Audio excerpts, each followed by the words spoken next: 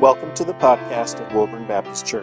We hope that you enjoy listening to the sermons and other audio provided by us. Feel free to share what you find here, and we hope that it will be beneficial to you as you seek to know and follow Christ.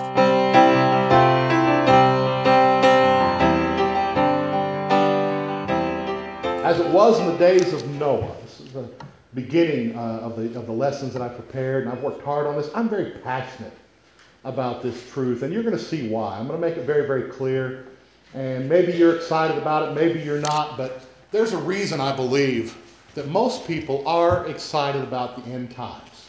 And you go into most Christian bookstores, you're going to find a lot of books, shelves filled with books, talking about what men's opinions about what the Scripture says concerning the return of Christ and what's going on in the world today. And, we're all supposed to act as if this is the end times. The Lord calls this the end of the age. But, the Lord has wired all of us, His creation, with a desire to see Him again. A desire to come face to face with Him, our Creator. And I think that's why there's this desire within the hearts of most people to know a little bit more about what the Bible has to say, or wonder about the end times, when this world is going to come to its conclusion, what it's going to be like. Whether you're a believer or not, there's this inward desire because we are wired by our Creator that way. Now, up until the day I moved away from home here in northern Illinois to go to college in 1977 in Oklahoma, my mom was the man when it came to cooking. That's all I'd ever known. I believe my mom was the best cook on the world, and nobody could convince me otherwise. But when I matured and I moved away, and I started getting meals by other people, and even at the college, and I'd be in other people's homes and ministry, I was exposed to other cooks, and upon further investigation, I found other people could make as good or better fried chicken, lasagna, homemade bread and pies and cakes as my mama. And it turned out everybody could make better meatloaf than my mom. Everybody. There was no question. But I didn't know that. All it took was a little investigation on my own to discredit what I had come up to believe. You see what I'm saying? Now, you may have a preconceived or traditional opinion how you think the second coming of Jesus Christ is going to occur, and you may or may not be right. But that's what we're here to find out this week. And your personal opinion may be the only opinion you've ever considered, but I have to ask, have you investigated the Scriptures to find out if your preconceived opinion is right or not? And yes, it does matter what you believe. In short, are you a Berean? What?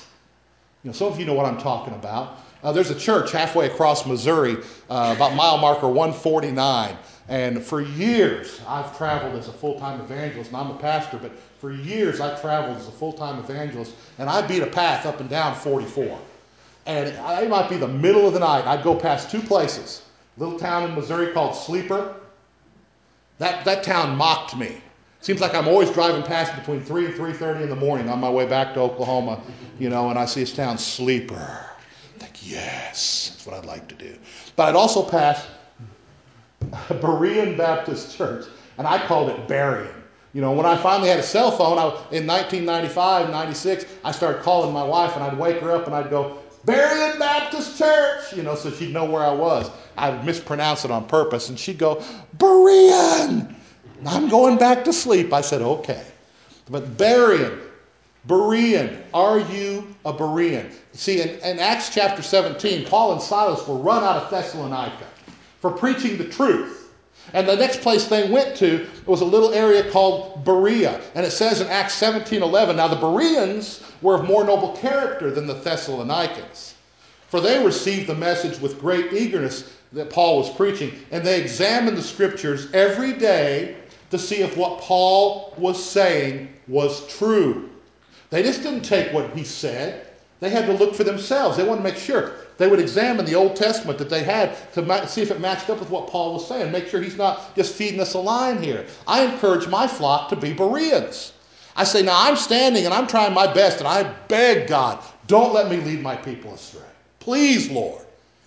But at the same time, I say, don't just take my word for it. Be Bereans. Examine the Scriptures for yourselves. This book is what determines what is true. My office is full of books. People will walk in, they'll say, Pastor Rick, do you really read all these? I have read or scanned every one of these books. But the thing is, if it's not this book, it is simply the opinions of men. This book is what matters. This is the final authority when it comes to truth. So it does matter what you believe. Otherwise, Satan would not be trying so hard to deceive us as to the manner of the return of Christ. There are so many preachers out there now that are afraid to preach the book of Revelation. Oh, it's just too difficult.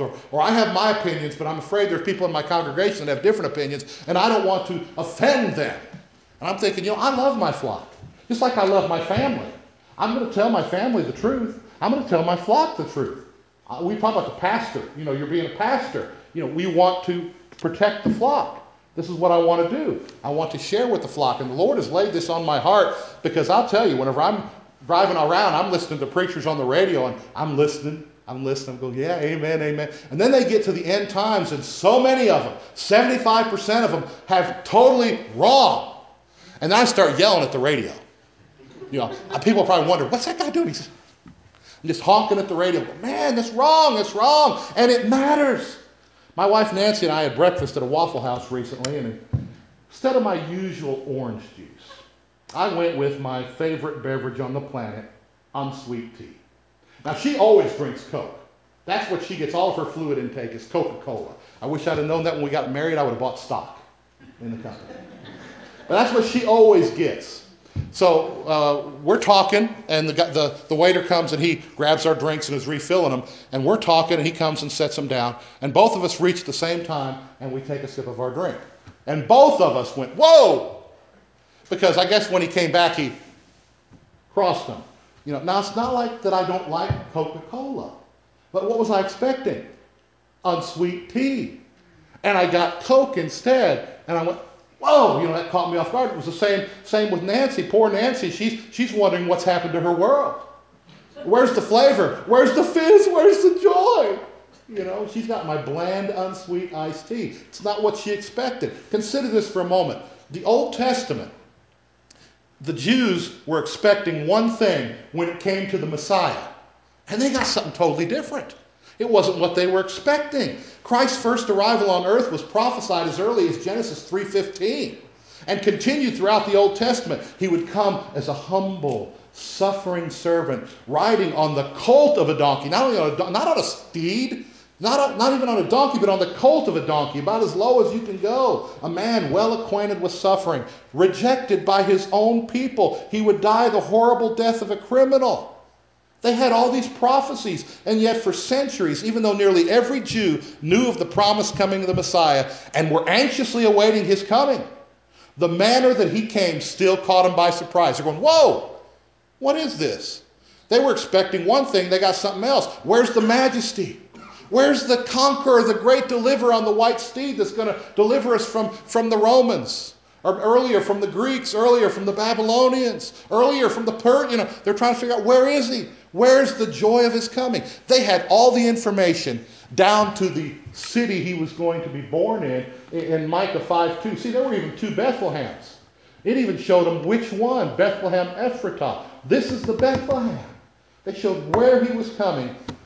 And the Jews misinterpreted all of it, and the nation of Israel has been paying for it ever since. Now, so the Apostle Paul begins 1 Thessalonians 4 with these words, and Jared beautifully prayed them just a few moments ago. Brothers, we don't want you to be ignorant, misinformed. For a Christian to be ignorant or misinformed about what the truth of the Word of God says is a dangerous tragedy. The Lord has given us His Holy Spirit. And Jesus promised us in John 16:13. But when He, the Spirit of truth, comes, when you were saved, if you were saved, you asked Christ to come into your life, His Holy Spirit was given to you.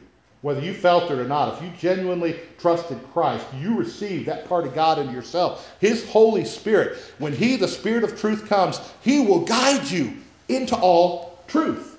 He will not speak on His own. He's going to speak only what He hears. And He will tell you, and I love this, What is yet to come? We overlook that a lot of times. We say, oh, there's just so many things we can't know. The Holy Spirit, if you're eager enough, if you're going to hunt, if you're willing to search, because the Lord says, if you seek me, you will find me if you seek me with all your heart. If you're willing to do the work, there's a dirty four-letter word right there. If you're ready to study and do the work, He'll show you a lot of things. He'll open your mind to a lot of truths. What is yet to come? The Apostle Paul agreed in 1 Corinthians 2, 9 and 10. I just sang it. No eye has seen, no ear has heard, no mind has conceived what God has prepared for those who love Him.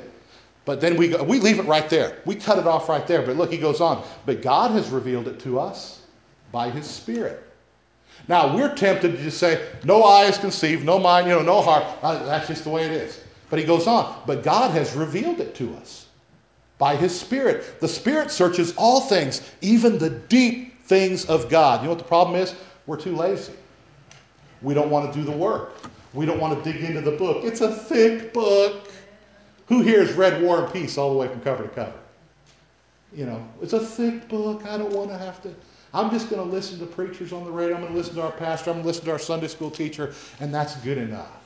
That's what we're tempted to do. Believers are encouraged to hunt for the truth, even the deep things. Yet there is an alarming amount of misinformation being openly taught and accepted among Christians concerning the most climactic event in all of human history still to come, the return of Jesus Christ to this earth.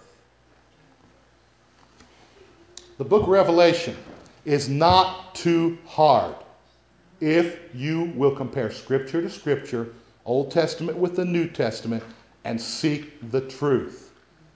For men to be deceived, the devil knew where he had to start. You know where he started? He undermined the family. He attacked the family. As goes the family, so goes the nation.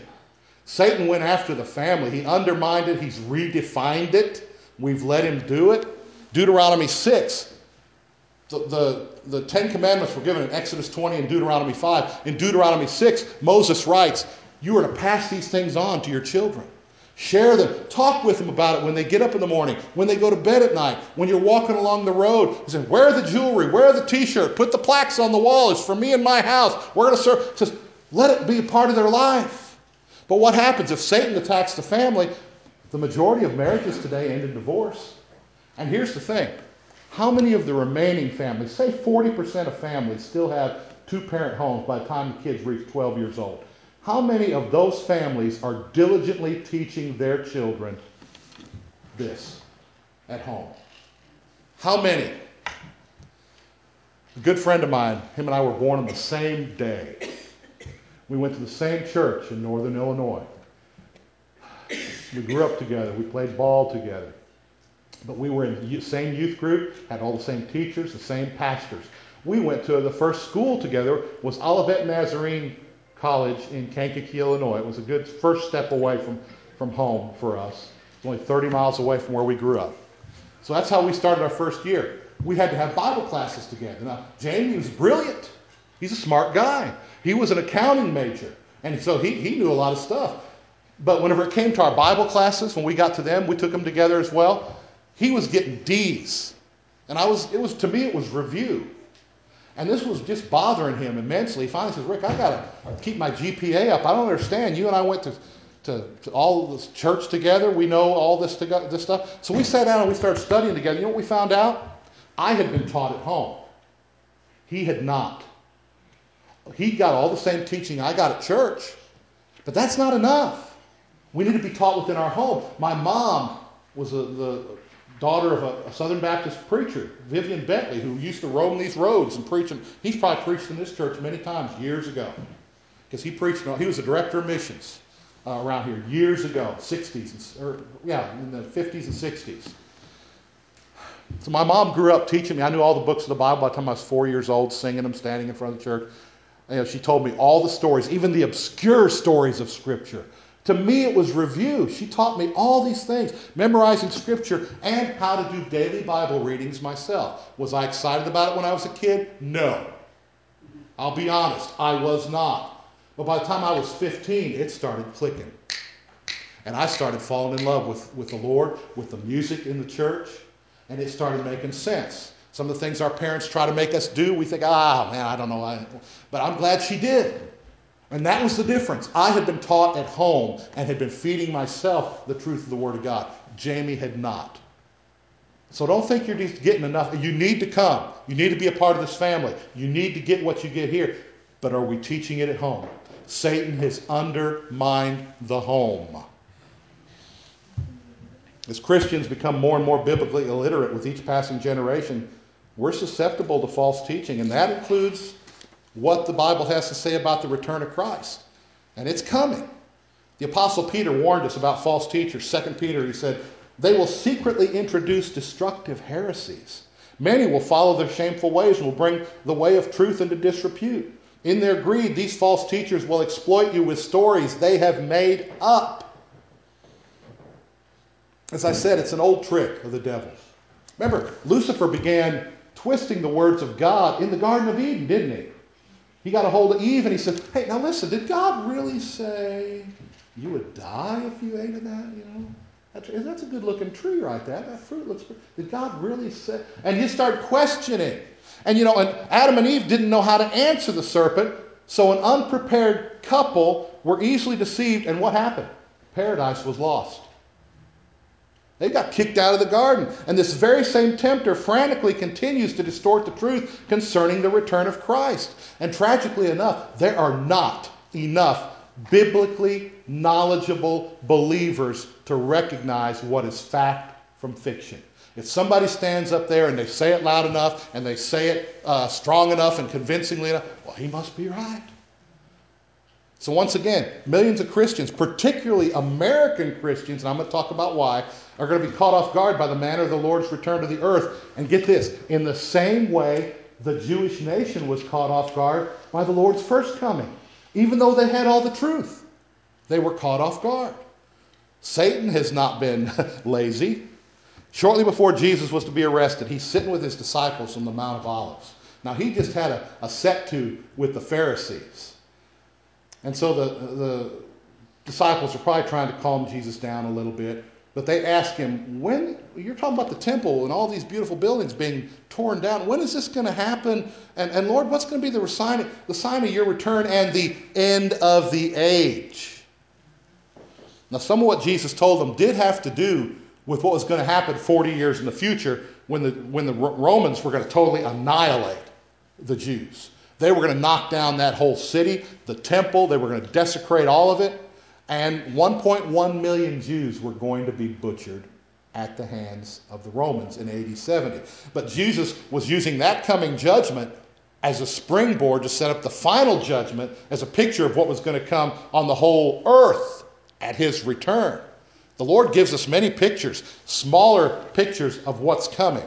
Now we're going to focus on a particular passage this morning that has intrigued and confused many Christians concerning the Lord's coming back. Matthew 24. I encourage you, even though you got the scriptures up here, and I'm so grateful for this, and I thank Addie and Brother Jared for doing this, I encourage you to mark up your Bibles. Take them, highlight, and do this. Matthew 24, beginning in 36 through 44, Jesus says, listen guys, no one knows about that day or hour, not even the angels in heaven, nor the Son, but only the Father. Now, some manuscripts don't have nor the Son.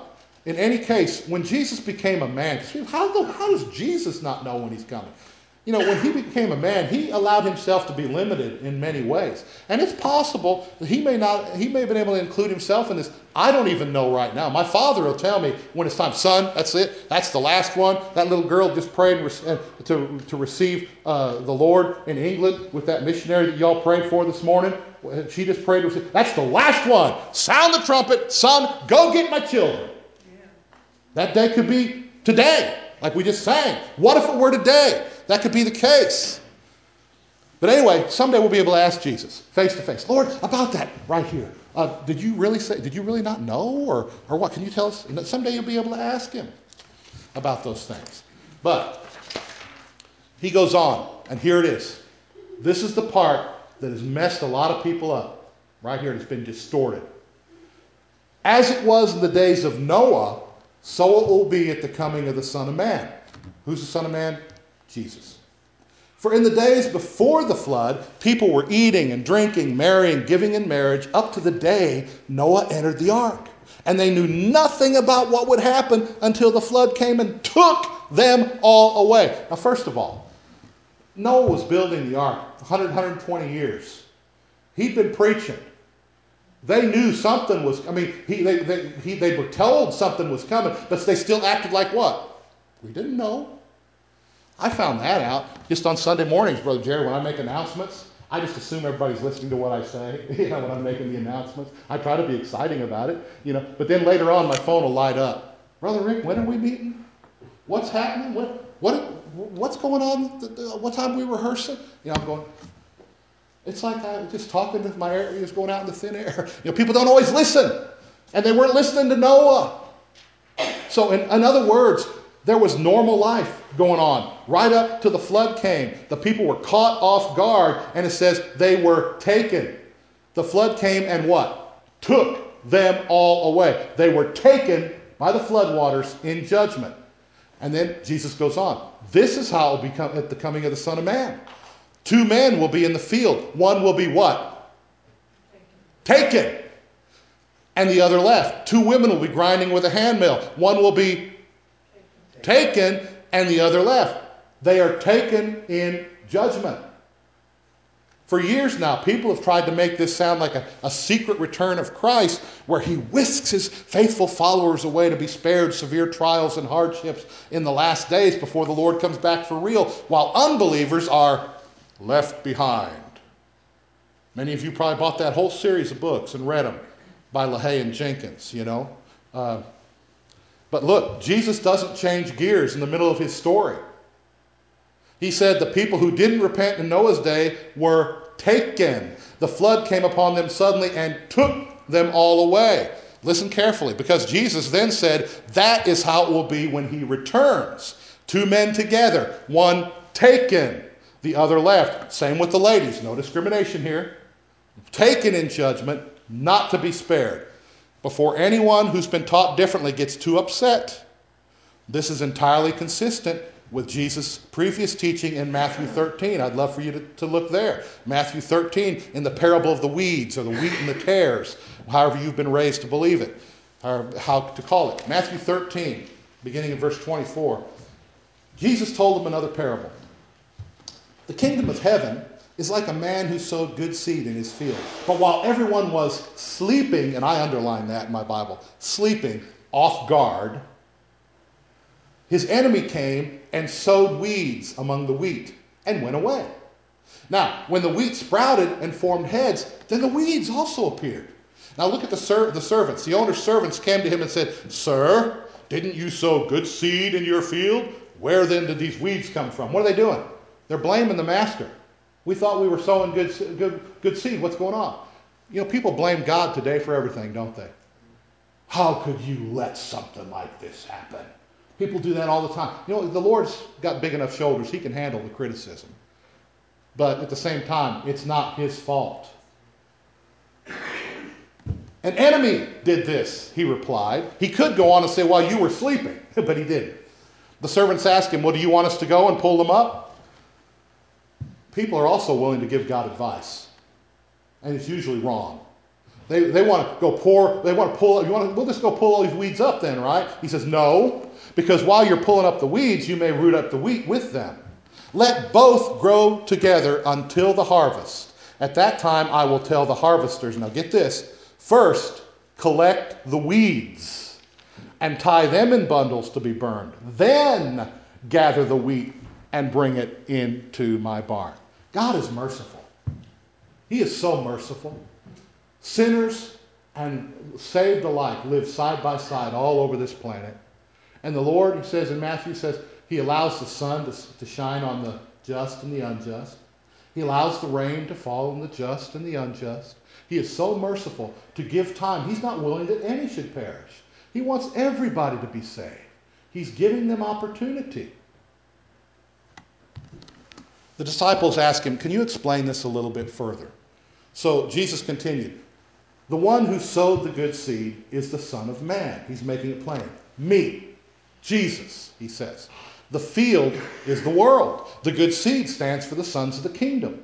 Now the weeds are the sons of the evil one, the unbelievers, and the enemy who sows them is the devil. He's being pretty plain here now. He's speaking plainly. Now listen to this. He says, the harvest, when the harvest comes, it is the what? End of the age. We've heard that term a few times, haven't we? And the harvesters are the angels. By the way, how long did Jesus say he would stay with his followers in the form of the Holy Spirit as they fulfilled the Great Commission? Till the end of the age. You hear that? To the end of the age. In Matthew 28, 19 and 20, the Lord gave us our marching orders. He says, go, make disciples of all nations, baptizing them in the name of the Father and of the Son and of the Holy Spirit, teaching them to obey everything I have told you, everything I have commanded you, and surely I am with you always to the end of the age. Not until some secret time when I'm going to pull you out first to spare you hardship that's going to be coming on this world. And then after a time, there'll be another end of the age. The parable of the wheat and the weeds continues. The harvesting angels, they've collected the sons of the devil. And Jesus said, as the weeds are pulled and burned in the fire, so it will be at the end of the age. The Son of Man is going to send out his angels. They will weed out of his kingdom everything that causes sin and all who do evil. They will throw them into the fiery furnace where there will be weeping and gnashing of teeth. You've heard this in other parables. Then the righteous will shine like the sun in the kingdom of their Father. He who has ears, let him hear. He who has ears, he who has the Holy Spirit, he who is truly saved, you have the Holy Spirit, you have your holy hearing on. Do you have your spiritual ears on? Are you hearing this? There is a similar field at the great white throne judgment in Revelation chapter 20. Christ is sitting on the throne. He's been given authority to judge by his Father. And in Matthew 25, 31 through 33, Jesus says this, when the Son of Man comes, here's another parable, when he comes in all his glory, all the angels with him, he's saying it again and again, he will sit on his throne in heavenly glory. All the nations will be gathered before him, and he will separate the people from one another as a shepherd separates the sheep from the goats. He's going to put the sheep on his right, the goats on his left. The rebellious goats, if you finish it, they're cast into the lake of fire. And then the righteous sheep are ushered into the kingdom. It's consistent. The teaching is consistent. Parable after parable. The Lord has called every single one of us who are believers to be salt. To be light and salt. We are to be the light of the world. We are to push back the darkness a little longer. We are to preserve against decay in society a little longer so that more people can be saved during that time. We're to be found faithfully serving when he comes back to finally settle his accounts, because the master's coming. Parable after parable. Be found faithful. Be found. Our school teachers used to give us pop quizzes. Remember that? Do they still do that today? Pop quizzes? Why do they give pop quizzes without warning you? They want you to stay studied up. Yeah, because you say, if I know when the final test is coming, what is our human nature? Most of us. At the last minute. The last minute. Yeah, I got a test tomorrow. I got to cram tonight. Well, in college, we call it all-nighters, pulling all-nighters. We do whatever we had to do, but we're going to study and cram as much as we can because we know the test is coming tomorrow at such and such a time. Our teachers would give us pop quizzes when we were growing up because they wanted us to stay studied up. Stay studied up. Don't wait till the last minute. And what does the Lord say? Always be prepared. The master can come back at any time. Don't be caught off guard. He's coming. He's coming like a thief. It doesn't mean he's coming unseen. It means he's coming unexpected at a time when you don't expect him. He's going to come.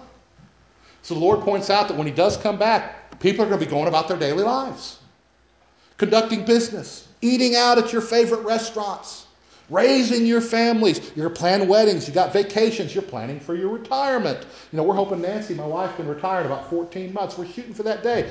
Lord willing. Okay? Most people are going through life not giving a moment's thought to the return of the King. The King is coming, but that's not the focus point. The one who gave you all your blessings of this life, The Lord says, seek first the kingdom of God and his righteousness. All these other things that you're so concerned about, Dad, those things will be taken care of.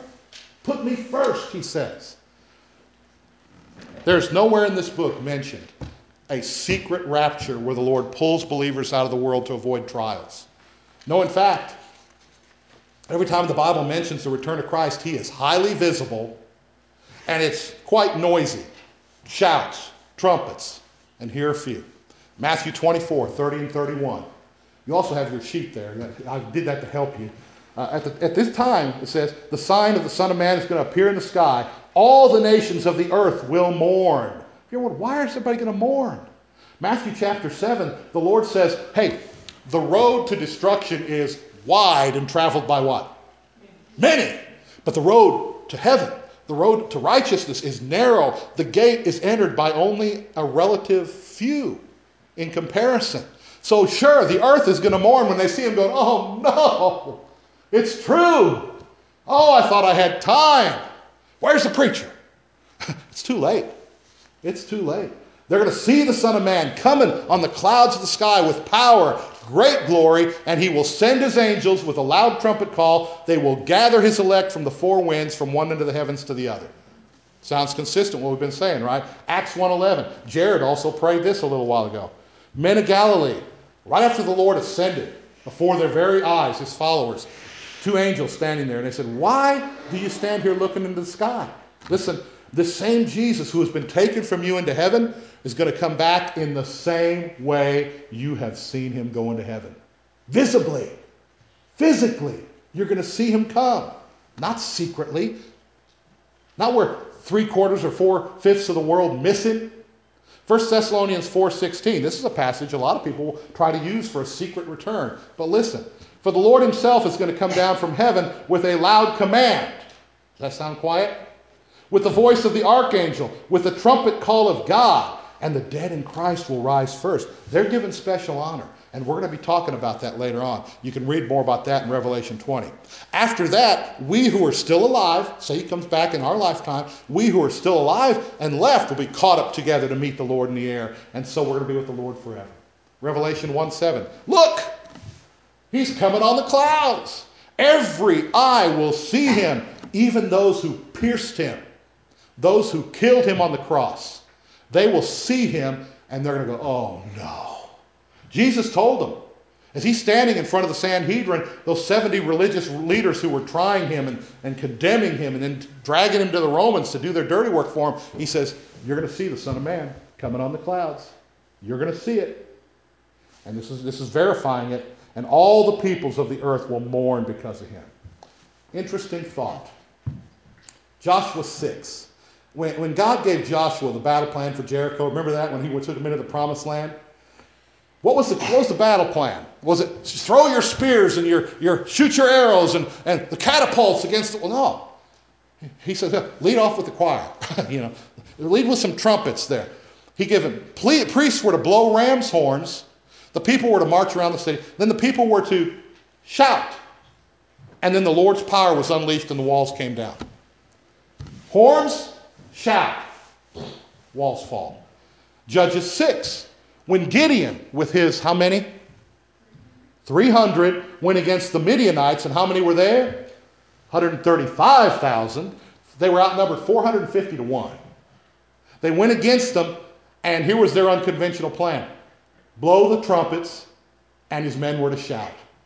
For the Lord God and for Gideon. And what happened? Power of the Lord fell. The enemy wiped themselves out. The Lord's given us pictures in the Old Testament of what's going to happen when he returns. The scripture says the trumpet call of God's going to sound. There's going to be a cry from the archangel, and the Lord's going to descend in power. The struggle began in Eden, will be over. Paradise lost is going to be paradise restored. Hallelujah. But you've got to find it. You've got to hunt for it, and you'll see it. Now, here is a neglected passage. And I'm getting close. In John 5:22, beginning there and going on down, Jesus is writing, and he's giving us some hints about what's coming. And a lot of people don't even know this passage exists. Jesus says, hey, listen, the Father judges no one. He's entrusted all judgment to me, the Son. See, when the great white throne appears at the end of the book of Revelation, who's seated on the throne? Is it God? It is, but it's in the form of Jesus. He's handed the judgment to his Son. I tell you the truth, whoever hears my word and believes him who has sent me has eternal life and will not be condemned. He's crossed over from death into life. He gives the plan of salvation. And I tell you the truth, he says, a time is coming and has now come when the dead, Greek for dead body, will hear the voice of the Son of God, and those who hear will live. Do not be afraid, or do not be amazed at this, for a time is coming when all who are in the graves, we're thinking just Christians are going to burst out of there, when all who are in their graves will hear his voice and come out. Those who have done good will rise to live. Those who have done evil will rise to be condemned. Saved and unsaved, gathered together. When Nancy and I were coming in this morning, I looked, because the sun was coming up in the east, and we drove past the cemetery, and we saw almost all the headstones are facing the east.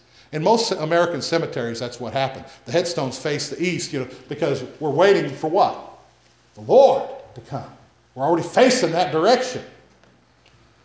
Still, there are many American Christians, some in this room probably, who you want a secret rapture to happen. You want the Lord to come and take you out before horrible persecution. But listen to what Jesus said in John 16:33. In this world you will have trouble. But take heart, I have overcome the world. He said this before he even died on the cross. We're going to have trouble. We're going to have trouble. The only wrath you and I are exempt from is the wrath of God upon unbelievers at the return of Christ. We don't have to worry about that. That's settled. Amen. Freedom House is an organization, a government organization, that keeps track of political activism around the world, both good and evil. And they report on the number of Christians who are martyred around the world every single year. Are you aware that nearly every year, the last 10, 11 years, there have been between 150 and 165,000 Christians martyred, killed, tortured at the hands of some communist governments, but mainly at the hands of radical Muslims.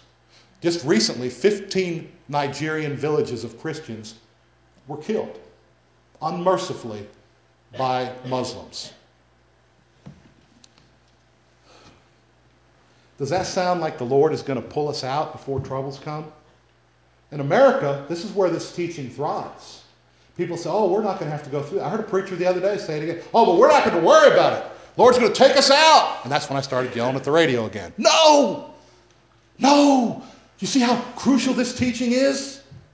Because, see, if we're taught that, and then, already some persecution is creeping into America a little bit. But if we're taught that the Lord's going to take us out, we don't have to worry, what does that say about these people in other parts of the world? Christians all over the world are being murdered. And they're looking at us and we're saying, oh, that's all right, we're going to be taken out. Well, what are we, chopped liver? We're Christians. How come we're not taken out? We don't want to believe it. But at the same time, say persecution does come. There have been a couple Christians killed in America for their faith. We'll talk about one of them. But suddenly, you are being put in a position as a Christian that you can't buy or sell or purchase food for your family, unless you recant, and then show by your actions that you're with the government now or whatever organization that is in control. If that day ever comes, and maybe some of your family stay. My brother-in-law was killed for being a Christian.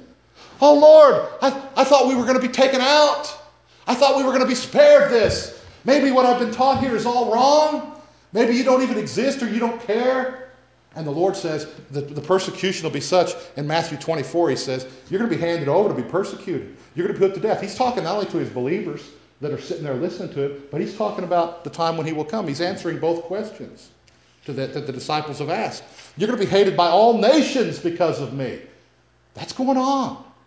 And at that time, it says, many will turn away from the faith and hate each other. And many false prophets are going to appear. They're going to deceive many people. They're just going to feed on it. They're going to see the kingdom of God being divided, people doubting their faith. Because of the increase of wickedness, the love of most will grow cold. Many people who called themselves believers. But then he says, but he who stands firm to the end will be what? saved. Be saved. And this gospel of the kingdom was going to be preached to the whole world as a testimony, and then the end will come.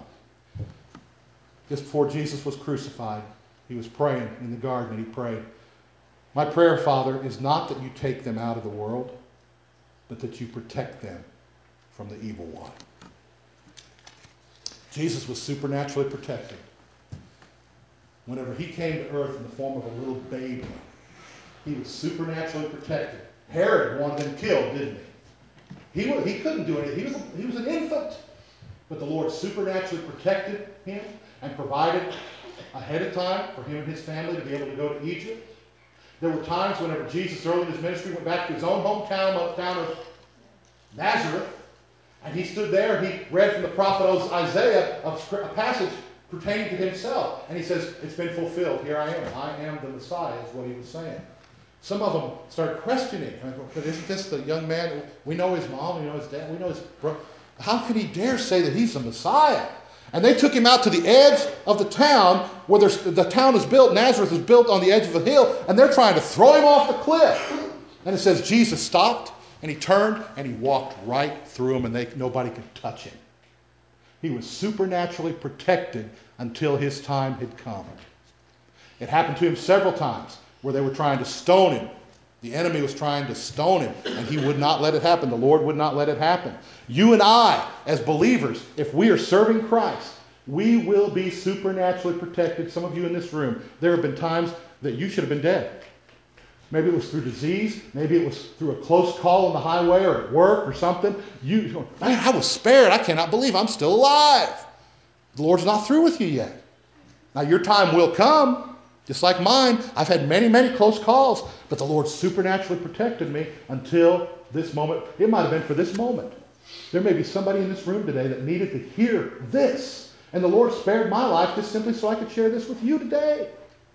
You may be the one, and who knows, you may be the last soul to ever be saved. It could be you, and the Lord's given you that opportunity.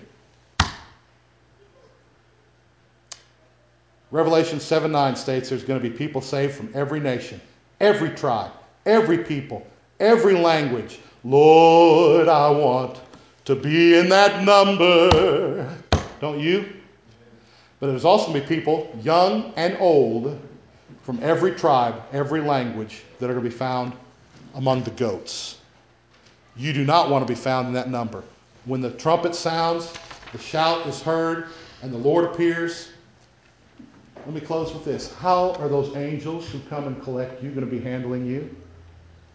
What side of the throne are they going to be sitting you on? Are you certain? Do you know? Are you his? Do you know without a shadow of a doubt that you're his kid? Now is not just the time for hoping it's going to be all right. Brother Rick, it doesn't really matter, does it? As long as I'm a believer, it doesn't really matter. I've just shared with you why it matters. It does matter what you believe. If you would, bow your head. It matters what you believe. We're going to sing a song, Turn Your Eyes Upon Jesus. Brother Jared's going to be here. I pray the Holy Spirit has been working on some of you. Some of you, I know you've had affirmed today what you already believe. You needed to hear that. You need to be reminded of it. Some of you, maybe you're going, I need to hear some more about this. We'll come back tonight. Come back on Monday, Tuesday, Wednesday. Maybe you've got some friends who have been led astray or need to hear this. You bring them with you. There's a lot of people coming to this house tonight that were not able to be here today. I encourage you to come and be a part of that number tonight. When I was an 11-year-old boy, grandson of a Baptist preacher, I still had not trusted Christ. I knew the books of the Bible. I knew all about Jesus. I knew every story in that Bible, but being born into a Christian family didn't make me a Christian any more than you've heard being born in a garage would make you a car. It's a personal thing. I had to make the decision myself. And I would lay awake at night because they were preaching about the Lord coming back, and I'd lay awake at night. I knew he was coming. And oh my goodness, if he comes to the night, my mom and dad, they're going to be going to heaven and I'm going to be going to hell, and I'm going to be stuck here with my two little brothers. And oh my goodness, I was terrified. But on April 13th, 1969, that's coming up, that'll be this Friday is the anniversary. I trusted the Lord. 49 years ago this Friday, I trusted the Lord to come into my heart and life, to be my Savior and Lord. I believe, Lord, that you died on the cross for my sins. You took my whipping, you took what I deserved, and you proved you could do that when you rose again on the third day like nobody else. Thank you, Jesus. And I went to bed that night and I slept with a smile, and I said, come on, Lord, I'm ready. Don't you want that? Thank you for listening to this message from Woburn Baptist Church. For more information, please visit us at www.woburnbaptistchurch.org, or you can also like us on Facebook.